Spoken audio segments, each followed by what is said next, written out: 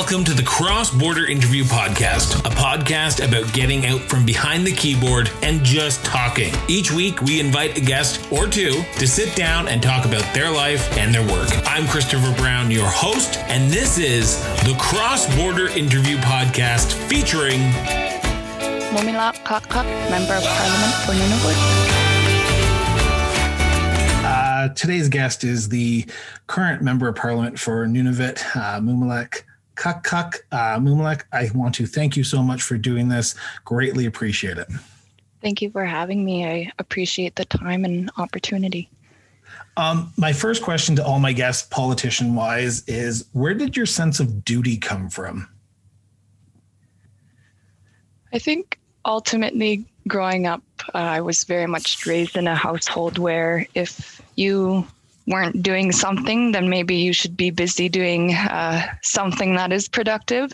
But more importantly, if you do have the means and the ability to, you're not worried about your basics, that you help people that need help. And that's very much, my mom is very giving individual. I mean, both my parents are, so is my family. I think they didn't realize they were raising politicians, but my brother's also on the Hamlet Council back home too. So we were just raised very much in an ideation of if we were fortunate to not be worried about certain things, that we should help individuals that might be worried about basics that we were privileged not to worry about. So I think a lot of my foundation comes from my family and my house, my direct household growing up. And now let's talk about your family a little bit. Were they political growing up, or how did you get the political bug? You and your brother get the political bug? Because when you talk to politicians, you ask, where did it come from? They mostly say, well, my parents weren't, so I went in the opposite direction that they were, so I got involved in politics. So what's your story when it comes to politics as a young girl growing up in Nunavut?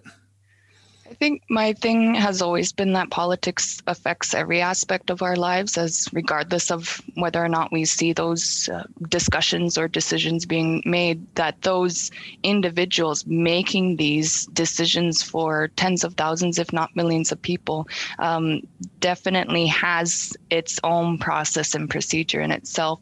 So my whole life, I have always been asked, are you interested in politics? Are you going to go that route? And I'd always laugh in people's faces, because my whole thing is my whole identity and my whole being has been politicized and has been forced into such a political oppressive state. And I can get a bit into what that means, that I in turn as an don't have the right to self-determination, often don't have quality of life compared to other non-Inuit, non-Indigenous peoples, that over the past 4 or 5 decades, and a bit longer in some areas, that the federal government has over time been able to create systems that make sure Inuit have a really, really hard time being able to access the full right to self-determination, be able to, make it to a certain age. Even what we see in Nunavut and what we see for majority Inuit communities is this really, these really gross, disproportionate numbers in violence, abuse, suicide, murder, all of these horrific things that result in a lack of quality of life, in turmoil. And this is a direct result of a lack of funding from the federal government. So my whole life, I know, has been influenced by these people I can't see and have never interacted with me or my communities. And I've always understood this kind of external parental weird type figure that really impacted our lives, that didn't really understand or want to understand or even acknowledge to an extent that we were there. So I think my whole life has been, how can I help people that are worried about certain things that I'm not worried about? But I saw right away that there was no way I could get away from politics if I was going to make any change, even though that was a beast I never wanted specifically to get into. Being a member of parliament was the best opportunity that came my way to help individuals, so I grab it. And I think that was similar with my brother. He had an opportunity come up.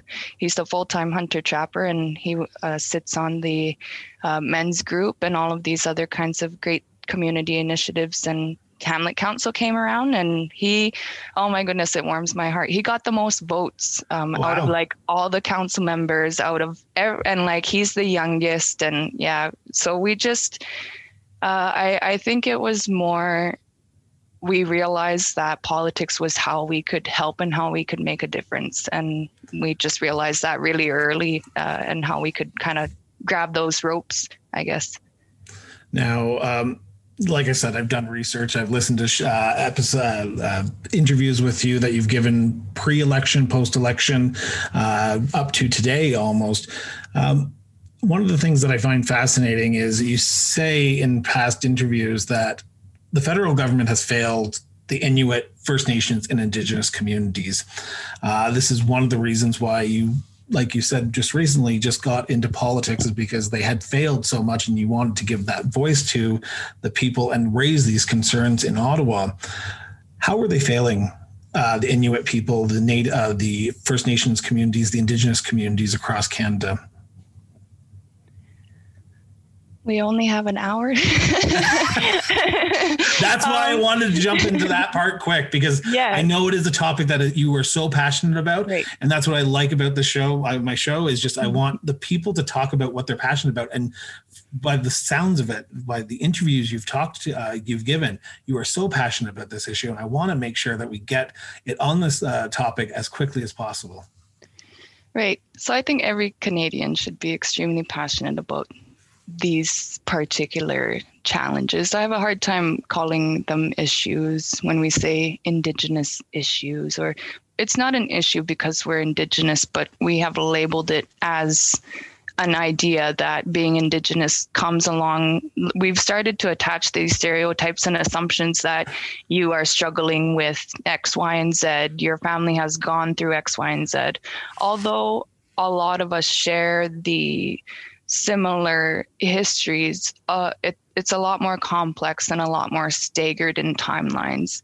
And that's probably the starting point in the frustration for a lot of Indigenous and non-Indigenous peoples, because what we are starting and what we have been seeing is clear division simply because of a lack of knowledge. Some examples I can give. For example, we saw what happened out in Nova Scotia on Mi'kmaq territory. What we saw was a disagreement between Indigenous and non-Indigenous peoples escalate due to lawmakers and policy procedure makers not being involved in facilitating those discussions for decades, for a very, very long time. It wasn't something that was like a few-year fight. So this is something that hasn't been settled for decades. And I had people asking me, because I'm Indigenous, what my thoughts on it were. And first off, it's time out. Hold on. Why are you asking? First off, you're asking me because I'm probably your one brown friend, right? Yeah. And that's typically the answer is, well, so that answer is yes. Second, you are about to ask me an opinion about a situation I know little to next to nothing of. Just because I'm Indigenous does not mean I understand histories of all the different Indigenous groups throughout Canada. So I think one of our starting point is that it's extremely frustrating that there's this there's this kind of umbrella ideation that Indigenous peoples fall under a certain category. And like I hop onto shows all the time where it's like, well, the Mohawk from this territory. And I'm like, I don't know who, you're talking like as if they're my cousins down the road. Like, I don't know who we share. Indigenous peoples share similar holistic ideations, similar approaches to being one with the environment and those kinds of things. But it doesn't mean that we are all connected and kind of have this weird hotline between one another. I think people think that because we're Indigenous, we automatically know who's doing what everywhere. Well, I can kind of relate, not completely, but as a gay man, when I came out, everyone's like, well, do you know Jim from this town 4 streets over? And I was like, no, over there. Sorry, I didn't get the newsletter this week. I apologize that I'm not completely aware of everyone who's out there. But don't all the gays in the same area like know each other? Because all the Inuit, all the brown people do. Of course. I lived in northern Alberta for 5 years, and everyone assumed that I knew all the gay people. So I assumed that everyone was just a big giant club. But I completely agree with that statement where just because you're Indigenous or Inuit or Métis or First Nation doesn't mean that you know all First Nations, Métis, Inuit, or Indigenous people. It is a odd thing that people think. So I think that's the starting point, and that can also kind of muddle assumptions, stereotypes, and ideations, because for some Indigenous groups, specifically First Nations groups, the impacts of these federal laws and the federal institution putting these, quite frankly, BS things onto Indigenous peoples had been happening for decades before it had reached the North. So there are some areas where we might have been seeing residential school for 20 or 30 years before we're even seeing government officials reaching Nunavut area. So those things too in themselves are generations of differences, sometimes of, children being impacted. In certain communities in the North, some children weren't impacted for a few years longer. So you'll definitely see it throughout Nunavut, where you can see how much language has deteriorated, how much culture has deteriorated. And I relate that to how quickly were they impacted by the federal institution, by the RCMP, so there's all of these histories and institutions that intertwine with that.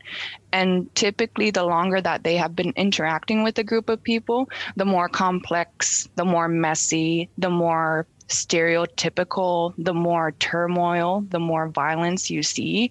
And that is typically, you can turn to the lack of quality of life, the lack of funding from the federal government. So I can talk more to the North and more to Nunavut specifically. Again, there's so many different histories in the South, so many different histories for many different Indigenous groups here in Canada alone. And even in the North for Inuit, we have 4 different land claim settlements, Nunavut being the biggest one. And even in that already, there is so much that people and Canadians aren't aware of or don't even understand. I guess to me, that's the basics. That might not be the basics to everyone. So in the federal government, not only have they been failing, but they've been doing such a good job at covering it up. Now, what we are seeing are the consequences of this lack of, and I can go on and on, but the federal government ultimately not having to deal with those amount of the real on the ground death, abuse, the violence, the women and children fleeing from homes, the Inuit men, high rates of suicide, all of these kinds of things. The federal government doesn't actually have to deal with the consequences on the ground. But what we have seen are decades of extremely underfunded federal initiatives in housing, water, and affordable living.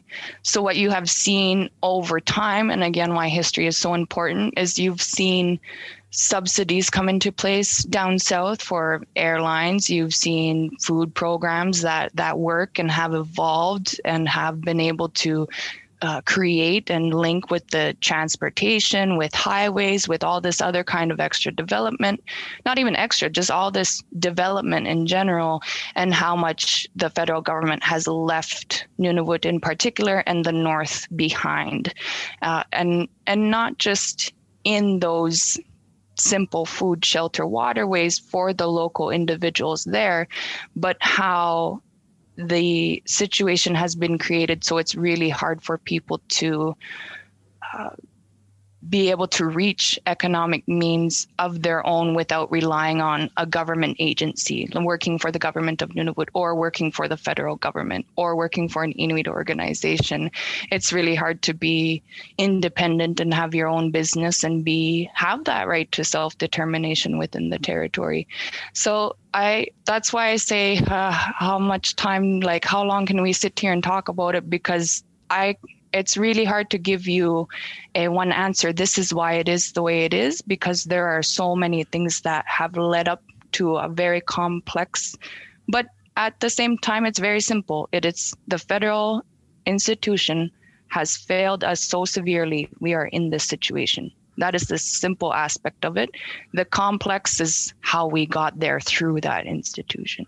So I know there's no quick fix here. There's no quick fix that would solve all the issues tomorrow. But what's a starting point? What's a starting point to bring awareness to these issues that are hurting the people of Nunavut, the Inuit people, the First Nations people? What is the first step? Because that is always the hardest step to take, right? It's always the hardest step to say, okay, we acknowledge the fact that there's something going on, but we need to fix it. And what is that first step in your eyes? What would be a good first step for this government or for a potential NDP government in the future to take to rectify these issues that are facing the Inuit people of Nunavut? I think the first step is electing NDP. The second, and that's the extremely frustrating part about this, is that when we watch people like Trudeau and previous leaders do things like take a knee, and Jagmeet has said he's ultimately the person that can take a stand. Ultimately, the federal government has the power to make it national curriculum in our education system. This is Canadian history. Make sure that there are items from the truth, and they have a layout for everything. They have a how-to guide for everything. This isn't something that there is no written solution for.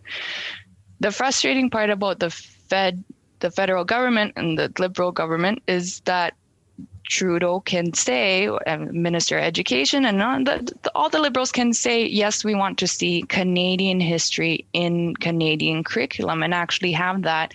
I don't like this idea of Indigenous history because it's not, it's Canadian. It wasn't just Indigenous people involved in all of these horrific things. And that's the power of words, and that's the power of how they've been able to disconnect it. Indigenous issues. It is not, quite frankly, it's a real white issue. These are real heavily white issues that we're talking about. These are underfunded institution issues. These are not Indigenous, it's not an issue because we are Indigenous. It's an issue because we continue to see a lack of funding, a lack of care, and a lack of support from the federal government. So that is the power of awareness and education. Who does it benefit to not have people aware and not have people pissed off? The federal government. It will cost them a lot of money to provide adequate and safe housing, affordable food, and drinkable water for all Indigenous peoples. It will cost them a lot. I think that's the bottom line of we're not worth their dollar amount. Our lives aren't worth their dollar amount. So I think it's the awareness, and there is power in people. If everybody started writing to their MPs and everybody started saying, we want to see Indigenous items, we want to see Canadian history actually reflect in Canadian education, those kinds of things can happen. These leaders that say, oh, well, it's provincial or it's territorial or it's federal, I love when people kind of like to point the finger all the time, because no, actually you have the power and authority in all different levels to make this a reality. So at the federal level, I think number one is putting, I'm not sure about number one, but high up there is definitely putting it in the education system and starting from a very early age. There are definitely children-friendly stories that I've read myself that I'd let my nephew or niece read. And it's not something that children are afraid of, as long as you can teach it in a way that makes sense. And children are often the most empathetic and sympathetic and understanding individuals, and they can look at that and say, oh, that's wrong, we're not going to do that again. It's not,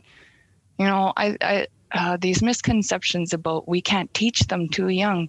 Well, our 5-year-old kids weren't asking to go to residential school either. Yeah. And that's exactly what happened to them. We are not asking you to put your children what our children went through. We are just asking you to make your children educated on what happened in ways that are safe for them and to teach them as they grow. And that is something that is totally possible. So putting it in the education system, I think one other thing that we really need to see from the national level, from the federal level, is the UN Declaration being implemented in its full capacity. What I can tell you we are going to start seeing is it's going through readings, and the Liberals are 100% going to mess with the wording and basically going to put in tiny little clauses so that the Indian Act and any land claim agreement can't be altered in its already natural form. So I'm pretty sure that's what they're doing. I'm pretty sure that's also why the Canadian government refused to sign on to it for the last, what year are we in? Year 5 officially, but year 10, I think, 8 or 10. Conservatives have rejected it over and over. The Liberals keep saying, we support it, but... We support it from afar. I believe it's because it has the power to demolish the documents like the Indian Act and Land Claims Agreement and have Indigenous people really reach their full potential right to self-determination. And again, that costs the federal government a lot of money. On that note, I've got to ask, what would an NDP government do to rectify the situation? Would a Prime Minister Jagmeet Singh pass the UN Declaration of Indigenous Rights? I think that there are so many other things. Yes.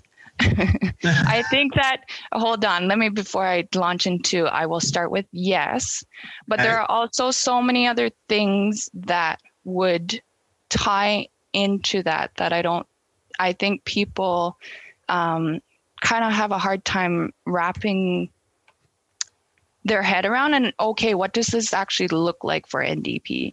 So an NDP government would look like making sure people pay their fair share. And I know sometimes that's a hard thing to kind of grasp on. To me, it didn't really ring any, what's it called? Like, it's hard to, if you're not relating, it's hard to kind of grasp onto an idea sometimes. Yeah. But now that I see it and I'm in the thicket of it, it's a lot easier to explain. And what we have been seeing in COVID is that big corporations like Amazon can continue to not only run, but thrive, while these small independent business owners are forced to shut down. And it should be almost the opposite. Amazon should be able to stay open only because they are helping these kinds of independent business owners, organizations having these kind of funding initiatives because they are so wealthy and connected. I think that it's so, and we all do at NDP think it's so ridiculous that these huge money grabs can happen right here on Canadian grounds, and we can be seeing a fair share coming back into not just the economy, but our healthcare system, into dental, into education, into all of these different kinds of things. But it's hard sometimes to grasp because it can be such a huge game changer. Could you imagine if we taxed Amazon in a way that made sense, in a way where they are paying their fair share for the money they are making here? Okay, not only that, but imagine if you are on a treaty agreement or a land claim agreement, making sure that this huge corporation now is fulfilling whatever obligation it has. And there are lots throughout the country. And it's not just Indigenous treaty rights, but there are so many other ways to make sure that money stays local, where it should be staying local. I like to talk about things like a Star Wars / Avatar kind of world I like to imagine. And that's kind of how NDP works. I think of like Star Wars, the council has all these little groups that can come together, and they all kind of have their own corner of the galaxy, if you will, and they can work together when need be. And that's kind of how, in times where NDP is unsure of things, we have really, really educated, experienced, knowledgeable individuals where, okay, if we're unsure of a certain, say, a land claim agreement, well, I'm here. That's what I'm here for. We have Leah Gazan, we have Matthew Green, we have Jenny Kwan, and we have such an immense amount of experience, wealth of knowledge, and it's giving us a shot to show you that we can roll it out in a way that makes sense. Because I can also say, being behind the scenes, NDP, we are definitely the probably most organized party, just in terms of making sure we are covering our tying loose ends, dotting all the I's, crossing all the T's. You should see the Liberals and Conservatives running around like headless chickens sometimes, the block. Like, we're looking around half the time like, do they even know what they're doing here? So we are also just like one of the most, I've been trying to think of a phrase because I don't like this one, but we are the party that's in it for people. And the only reason I don't like that phrase is the party peep. What's the other one? The People's Party? People's Party, the Maxime Bernier. Yeah, that way over there. That's the only reason I don't like it. But we are the actual party that, I don't come from an immense amount of wealth or huge political background. And I have other colleagues like that. And I have colleagues that do come from wealth and political background. We have such a mixed and diverse bag, and we know how to and understand how to interact and lean on one another. I was doing an interview yesterday and I said, I have never, ever been worried about voicing my true, honest opinion to Jagmeet. Ever. And I could never say I could do that to Trudeau or O'Toole ever. And I would never run for any other party in general, but I would never run for a leader that I didn't believe in. And I could not run for NDP if I did not believe in Jagmeet Singh. And Jagmeet is one of the most genuine, respectful individuals. And I try not to preach about him too much just because it's, people think, oh, you're supposed to say that because it's your leader. Well, first off, I wouldn't run if I didn't believe in him, but I wouldn't also spend my time doing that if I didn't see value in it. And I have such respect for leadership in my party. And even in that, it's very much a colleague approach. It's, I'm an MP just like you. We do have the title for work's sake, but a lot of the time it's not that kind of approach at all. And I can't tell you I ever feel it unless, we're standing in front of a bunch of media and Jagmeet's standing in the middle. Then clearly he's my party leader. But other than that, I have never felt I needed to back down or shy away or not be realistic about what I'm saying. And that's the beauty of how we get to work and learn from one another. So, in that NDP making sure people get their fair share, what we are saying is that look at the examples of organizations, businesses, corporations making lots of money, and you wonder what the big wigs at the top do with it. What we're saying is we want those people to pay their fair share, and we can start seeing money come back into to healthcare, to medicine, to education, to community programming, to all sorts of things. And it's hard to break it down into a very kind of 5 or 10 minutes. But to play devil's advocate on you here, though, and this is I've had conservatives on the show, I've had NDP on the show, I've had liberals on the show. on the right of the political spectrum, they say if you raise taxes on the businesses, they won't be able to hire many workers. Therefore, the workforce in Canada would have to shrink, and therefore unemployment would go up. What is your counter argument on that? Because that is the one thing that the conservatives will say: you can't raise taxes on the wealthy, you can't raise taxes on big organizations, because they're the ones who are employing the people of Canada. They're talking about the wrong wealthy people. That's their issue. Like they think what we mean are individuals whose families need to cover rent. And so they're just painting a picture where it makes it seem like we will be taxing workers. We're not taxing. How do I say this? And this is the nice part about, politics and the beauty of words and all that. The wording that they get to present makes it seem like we want to tax workers. We don't want to tax the workers. We want to tax who they are working for. So we are not going to be taking things off the backs of individuals at all. We are looking at taking things off of corporations and businesses that can handle it and should be paying their fair share anyways. We are not talking about, you're going to have to be paying a little bit more because we have an NDP government. That's not what we're saying. We're saying vote us in so we can tax the people making these big bucks at the top, because we're not talking about workers, not the employees. We're talking about who they are working for. And then I'm glad you clarified that, because, like I said, the words that people use today can be misconstrued it so one way or the other. So I want to make sure that people understand that. The platform. O'Toole's, his name has it all. So I think we're okay with that. Those kinds of statements, and I'm fine with clarifying things. As a former resident of his riding, I can tell you that he is a interesting gentleman, and I'll just leave it at that. Because I think we can leave our comments as is. Exactly. Getting back to the issues that are facing the people of Nunavut, especially the Inuit people, the First Nations, Indigenous, and even Canadians all around, Canadians of Nunavut.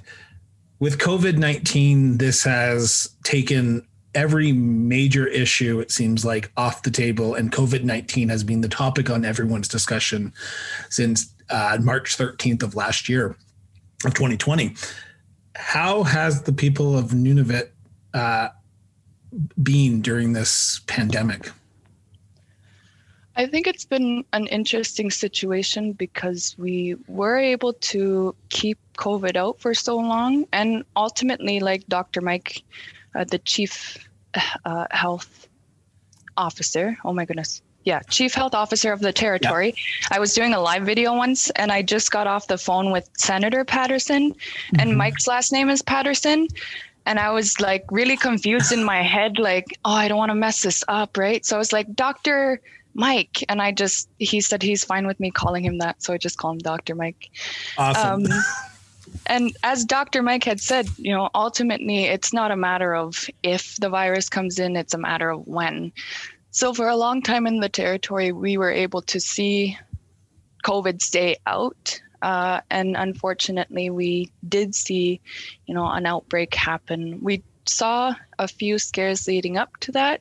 But then we did see an outbreak. I think in the beginning, I kind of think of, I think I was in grade 8 or 9 when H1N1 came and went.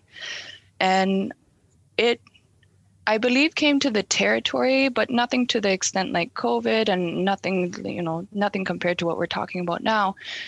But even then, I don't really remember feeling, and I was in high school, so I don't know, but I don't really remember feeling a sense of urgency or panic in the community or anything like that.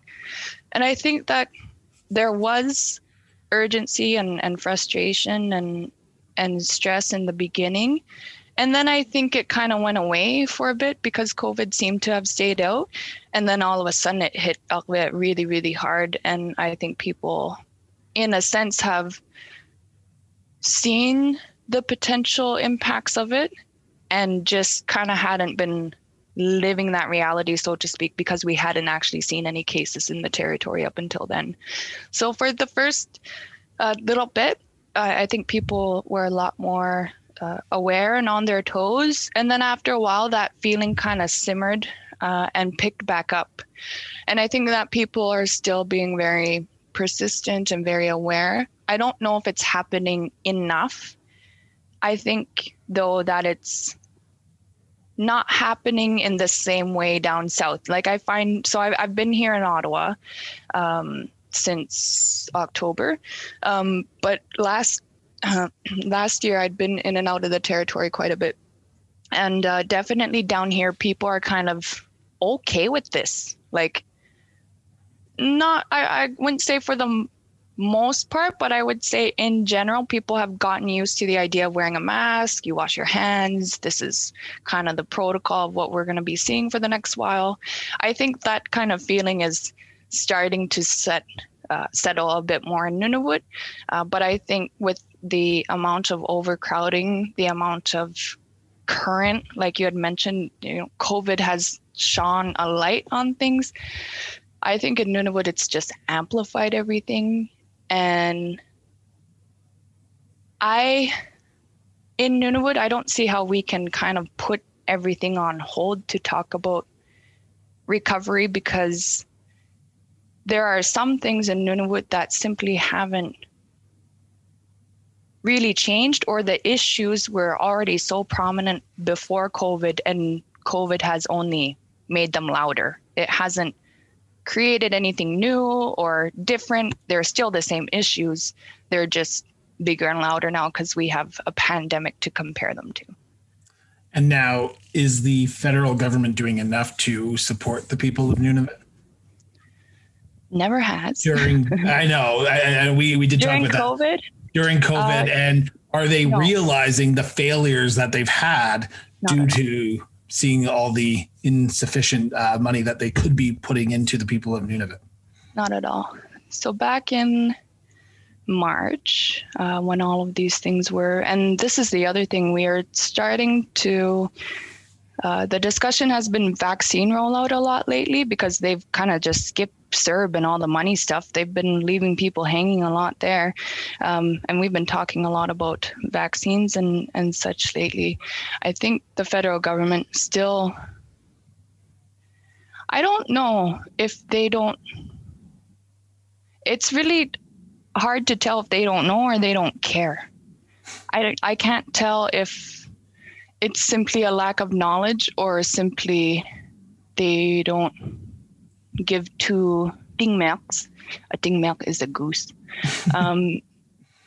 Because there is only one voice that is mine in the House of Commons. I mean, I don't have Ontario MPs. Could you imagine being able to lean on 70 plus other people to push for something? I have nada.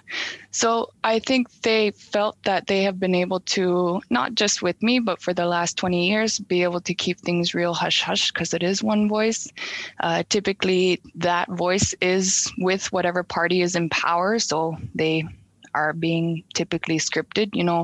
I'm the first Nunavut MP to not be towing party line, and that's big in the territory, but that's also what we should just be seeing across the board.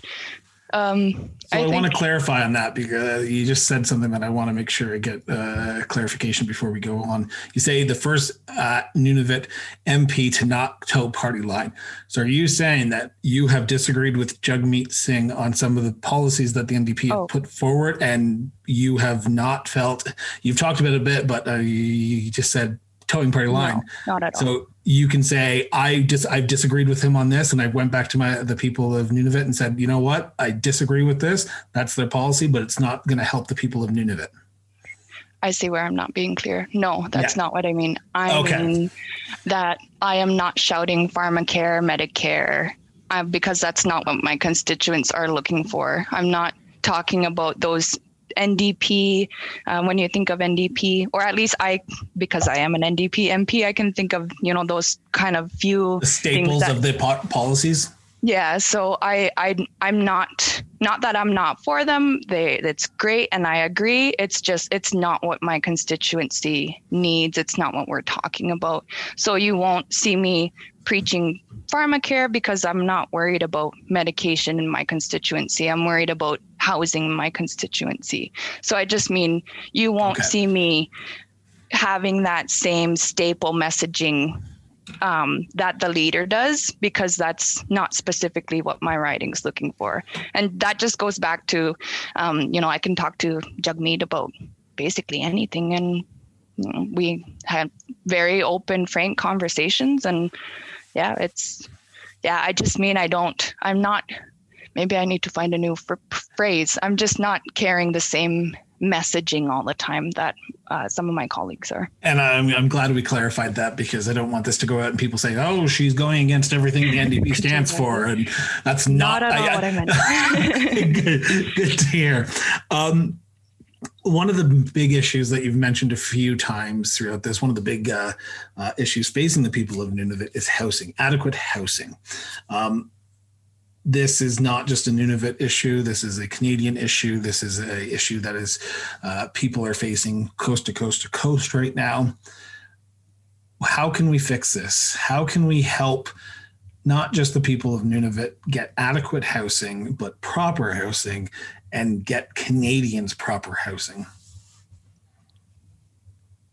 So I think just before I launch into that, an important note of the housing differences, yes, there is housing national issues, but that in how Inuit got there is not something that's shared. So Inuit were forced into settlement areas because the federal government, a couple steps back, Americans, I love all this history. Americans came to the north in 1945, around the Cold War, and saw that Canada was not taking care of its northerners, turned around and went international media. And we know from history that the Canadian federal government does not do things good or bad for Indigenous peoples, typically unless they are under international pressure. So Americans came to the north. They saw this was happening. They said, oh no, we need to alert the world. So Canada turned around and said, oh no, we need to go and claim that land before America does. So I've never actually looked into it, but I've always wondered how Alaska sneaked past us. Anyways, I need to look into that. But so the Canadian government then started forcibly moving individuals into communities, at the same time slaughtering their dogs so that there was no transportation, at the same time forcing them into government systems that had made it so Inuit relied on government payouts to pay for food. So think about it. Their dogs just got slaughtered. They have no mode of transportation, no ways of hunting. You are now forced into this little community that you probably didn't want to be in the first place, and you have to accept these government handouts to make it so that you rely on these individuals now. Mix in residential school, TB treatment, there's all of these things that happen in a very short amount of time. In that, right from the get-go, you can look at community pictures and see structures, see buildings. You can tell it's an RCMP detachment, often a church, and often a health center. Around those buildings are igloos and tents. Right from the beginning, Inuit were not given adequate housing or infrastructure, and we have never seen it. In every community, there's there's at least one, if not 2 or 3 rows of what we call matchbox houses, the most mold-riddled, oldest homes in each community. And we can pick them out right away. We know who lives in them. So right from the beginning, there's that very, very distinct difference of forcing Inuit into a situation, not providing them the resources that they should have, and now continuing to not provide adequate anything. How we need to, I think, completely look differently, and we need to look elsewhere of different infrastructure and building, what's the word? More green initiatives, more Arctic friendly, northern friendly, environmental friendly. There we go. That's the word. Environmental, natural. There's somebody from my hometown. His name is Alex Cook, who has been doing lots of research into making and I'm going to butcher this for you, Al, I'm sorry. Green initiatives that are northern specific, and they have like all different kinds of solar and I'm going to get this a little bit wrong. So he's looking at creating the pilot in actually this year. Wow. So we need to look at initiatives like that, because whatever they're building right now, my housing tour, people basically said, throw them out. We don't want these 2-unit bedrooms. We don't want what they're giving us already. And that's another thing a lot of Southerners don't realize is we don't have options. They come in and they make 5 2-bedroom units that year. And you might see that in 5 years. So now you have an increase of 5 new units in the community, yes, but they're only 2 bedrooms each. So it's not like we're getting new units and it's like, oh, you can pick from a 5-bedroom home or a 3-bedroom apartment. That's not how it works. You get a 2-bedroom, maybe another option. And that's if you're lucky to get on into a unit that year. It's terrible, the situation that the Canadian government and the people of Canada have overlooked for so long, and the troubles that the people of Nunavut are going through. And like you said earlier on in the beginning of the interview, education is key, right? Education is key to shining lights on these issues that Canadians are facing. And it's not just the people of downtown Toronto, it's taxing the wealthy, putting in and that's where, people ask, where's this money going to come from? We can see the billions, the millions that some of these corps and these businesses have been making record profits in COVID. How is that possible? They should be paying their fair share so that small businesses on the ground can keep their doors open.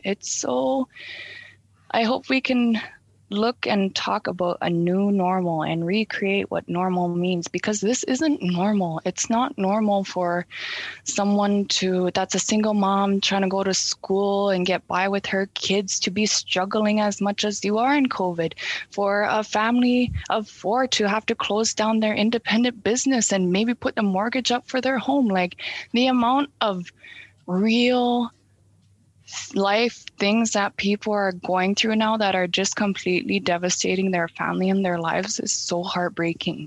And it doesn't need to be like this. It doesn't need to be so that we see big wigs be fine. And that's what we're going to see. Look at all the rich people are going to be completely fine after this. What about all the people that need help?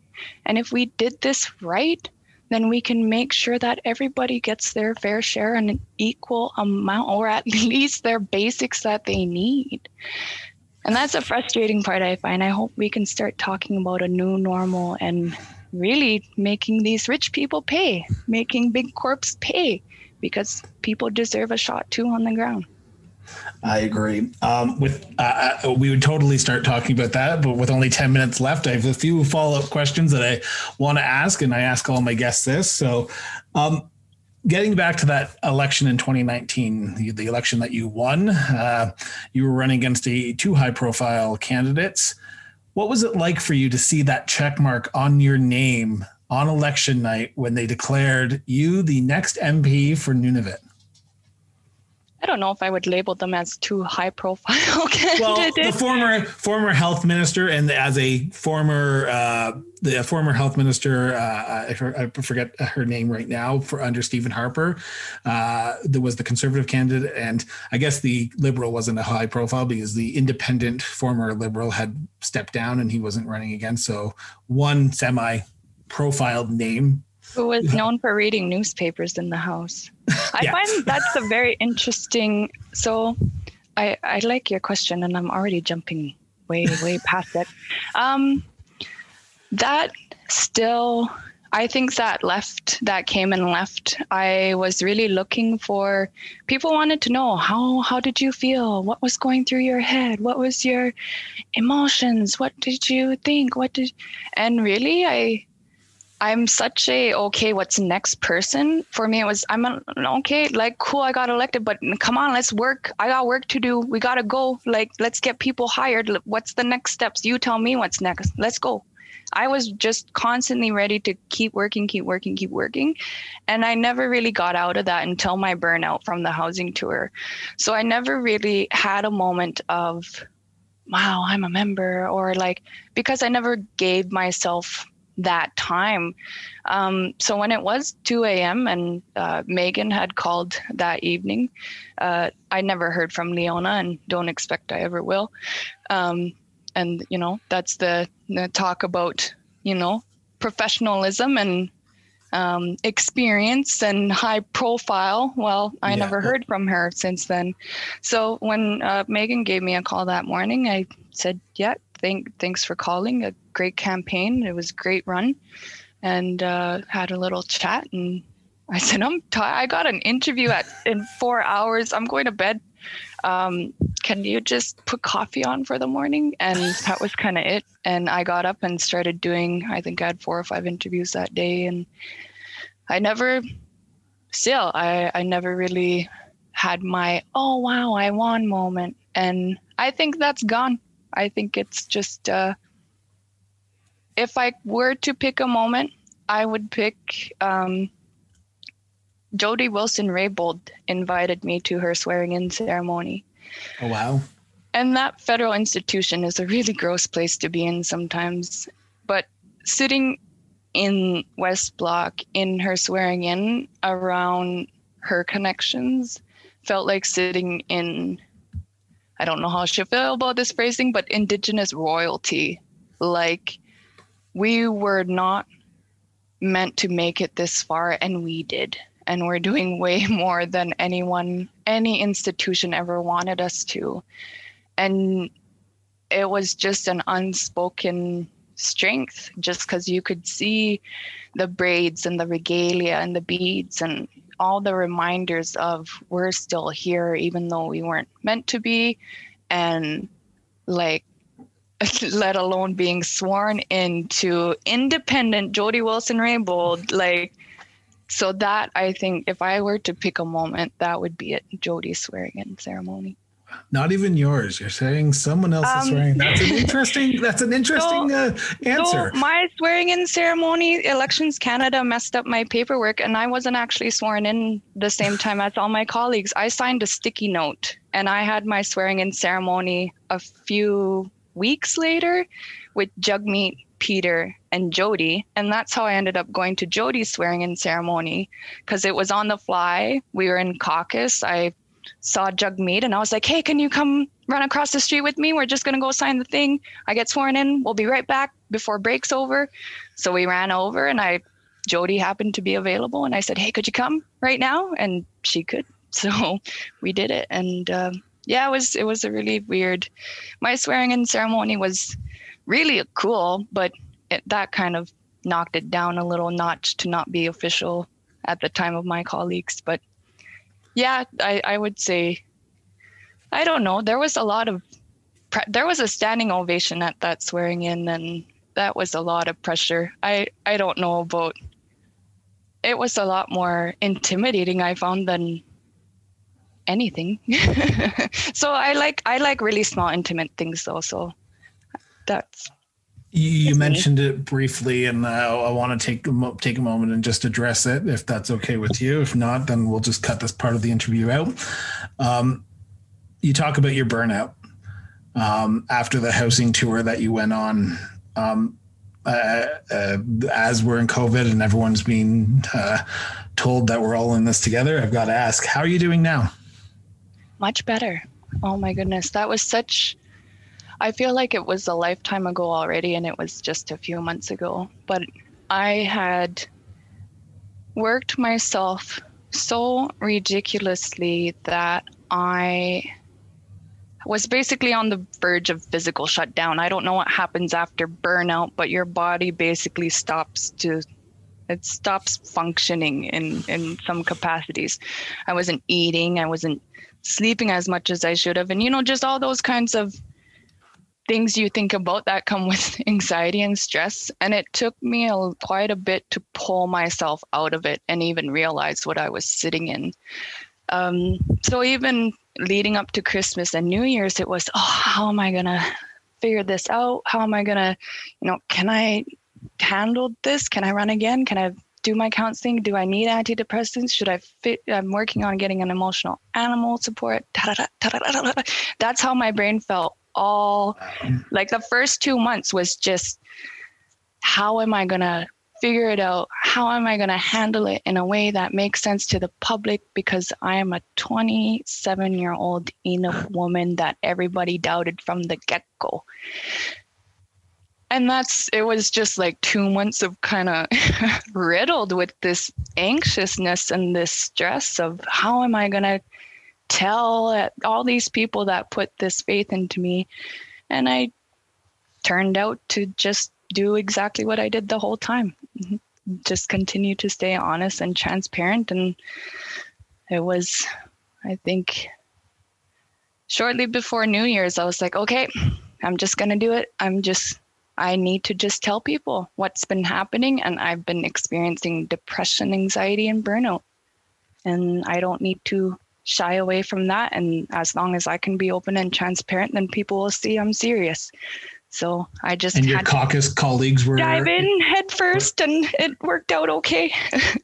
And how were your caucus colleagues during this time? Because stepping back from a member of parliament, especially from public life, can be daunting because you are already under a microscope. So did your caucus colleagues come and support you and help you and take over some potential requests from the people of Nunavut?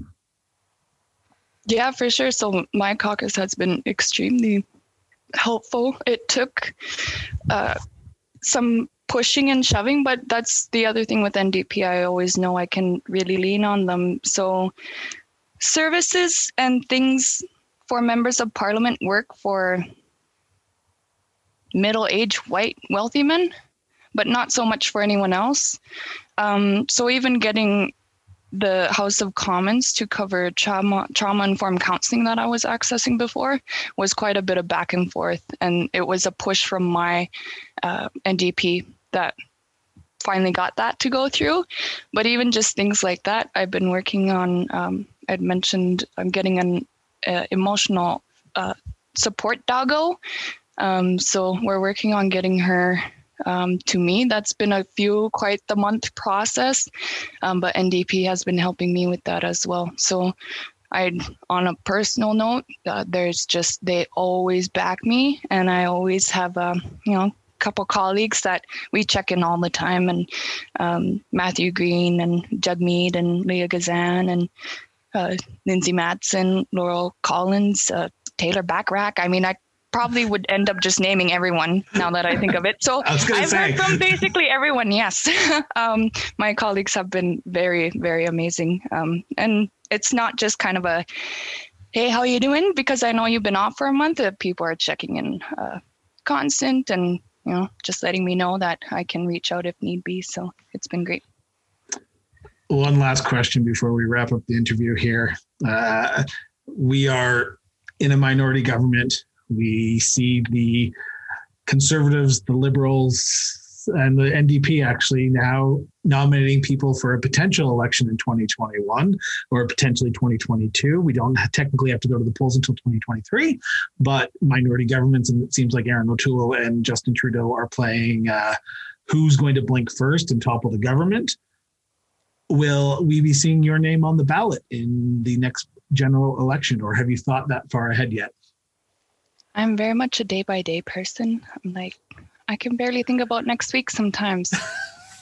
which is true to an extent. I am a planning person. I do like having an idea. At the time of burnout, I would have said I really have no idea. Now I'm definitely leaning more so towards yes. And, the counseling and that push that I've seen and mentioned from my party has been super encouraging. And to be very honest, I don't know, how many workplaces even get that. So there are some really, really great strides in terms of that. The issues that I will be continuing to face will be from a procedural House of Commons perspective. I can't offer my riding staff a livable wage right now because of the lack of funding that I get from the federal government in my budget.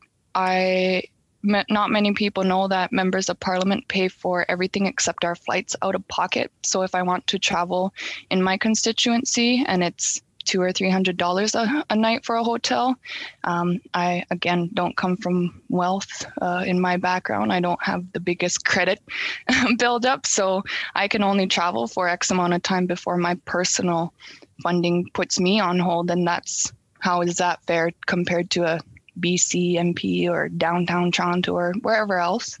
Yeah. So those financial aspects are House of Commons items we'll be working on. And those are my biggest barriers, to be honest, and really have me banging my head against the wall, but that's a House of Commons issue. So myself and NDP will be working on that, and I only see it going up. So I will say I like to think so. Perfect. That's the perfect spot to end the interview. Mumilaaq, I want to thank you so much for doing this. Greatly appreciate it. For my listeners, I will link her Twitter, her Facebook page, and her website on the show notes. So check it out. Follow her. She's an amazing MP, and she stands up for her constituents. And that's what you always look for in an MP. So thank you so much for doing this. Thank you, Christopher.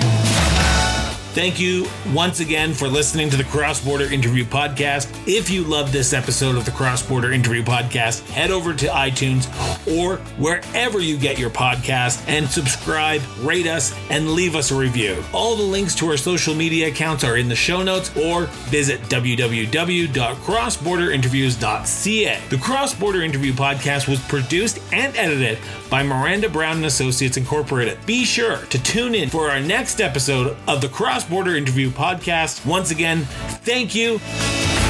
Bye-bye.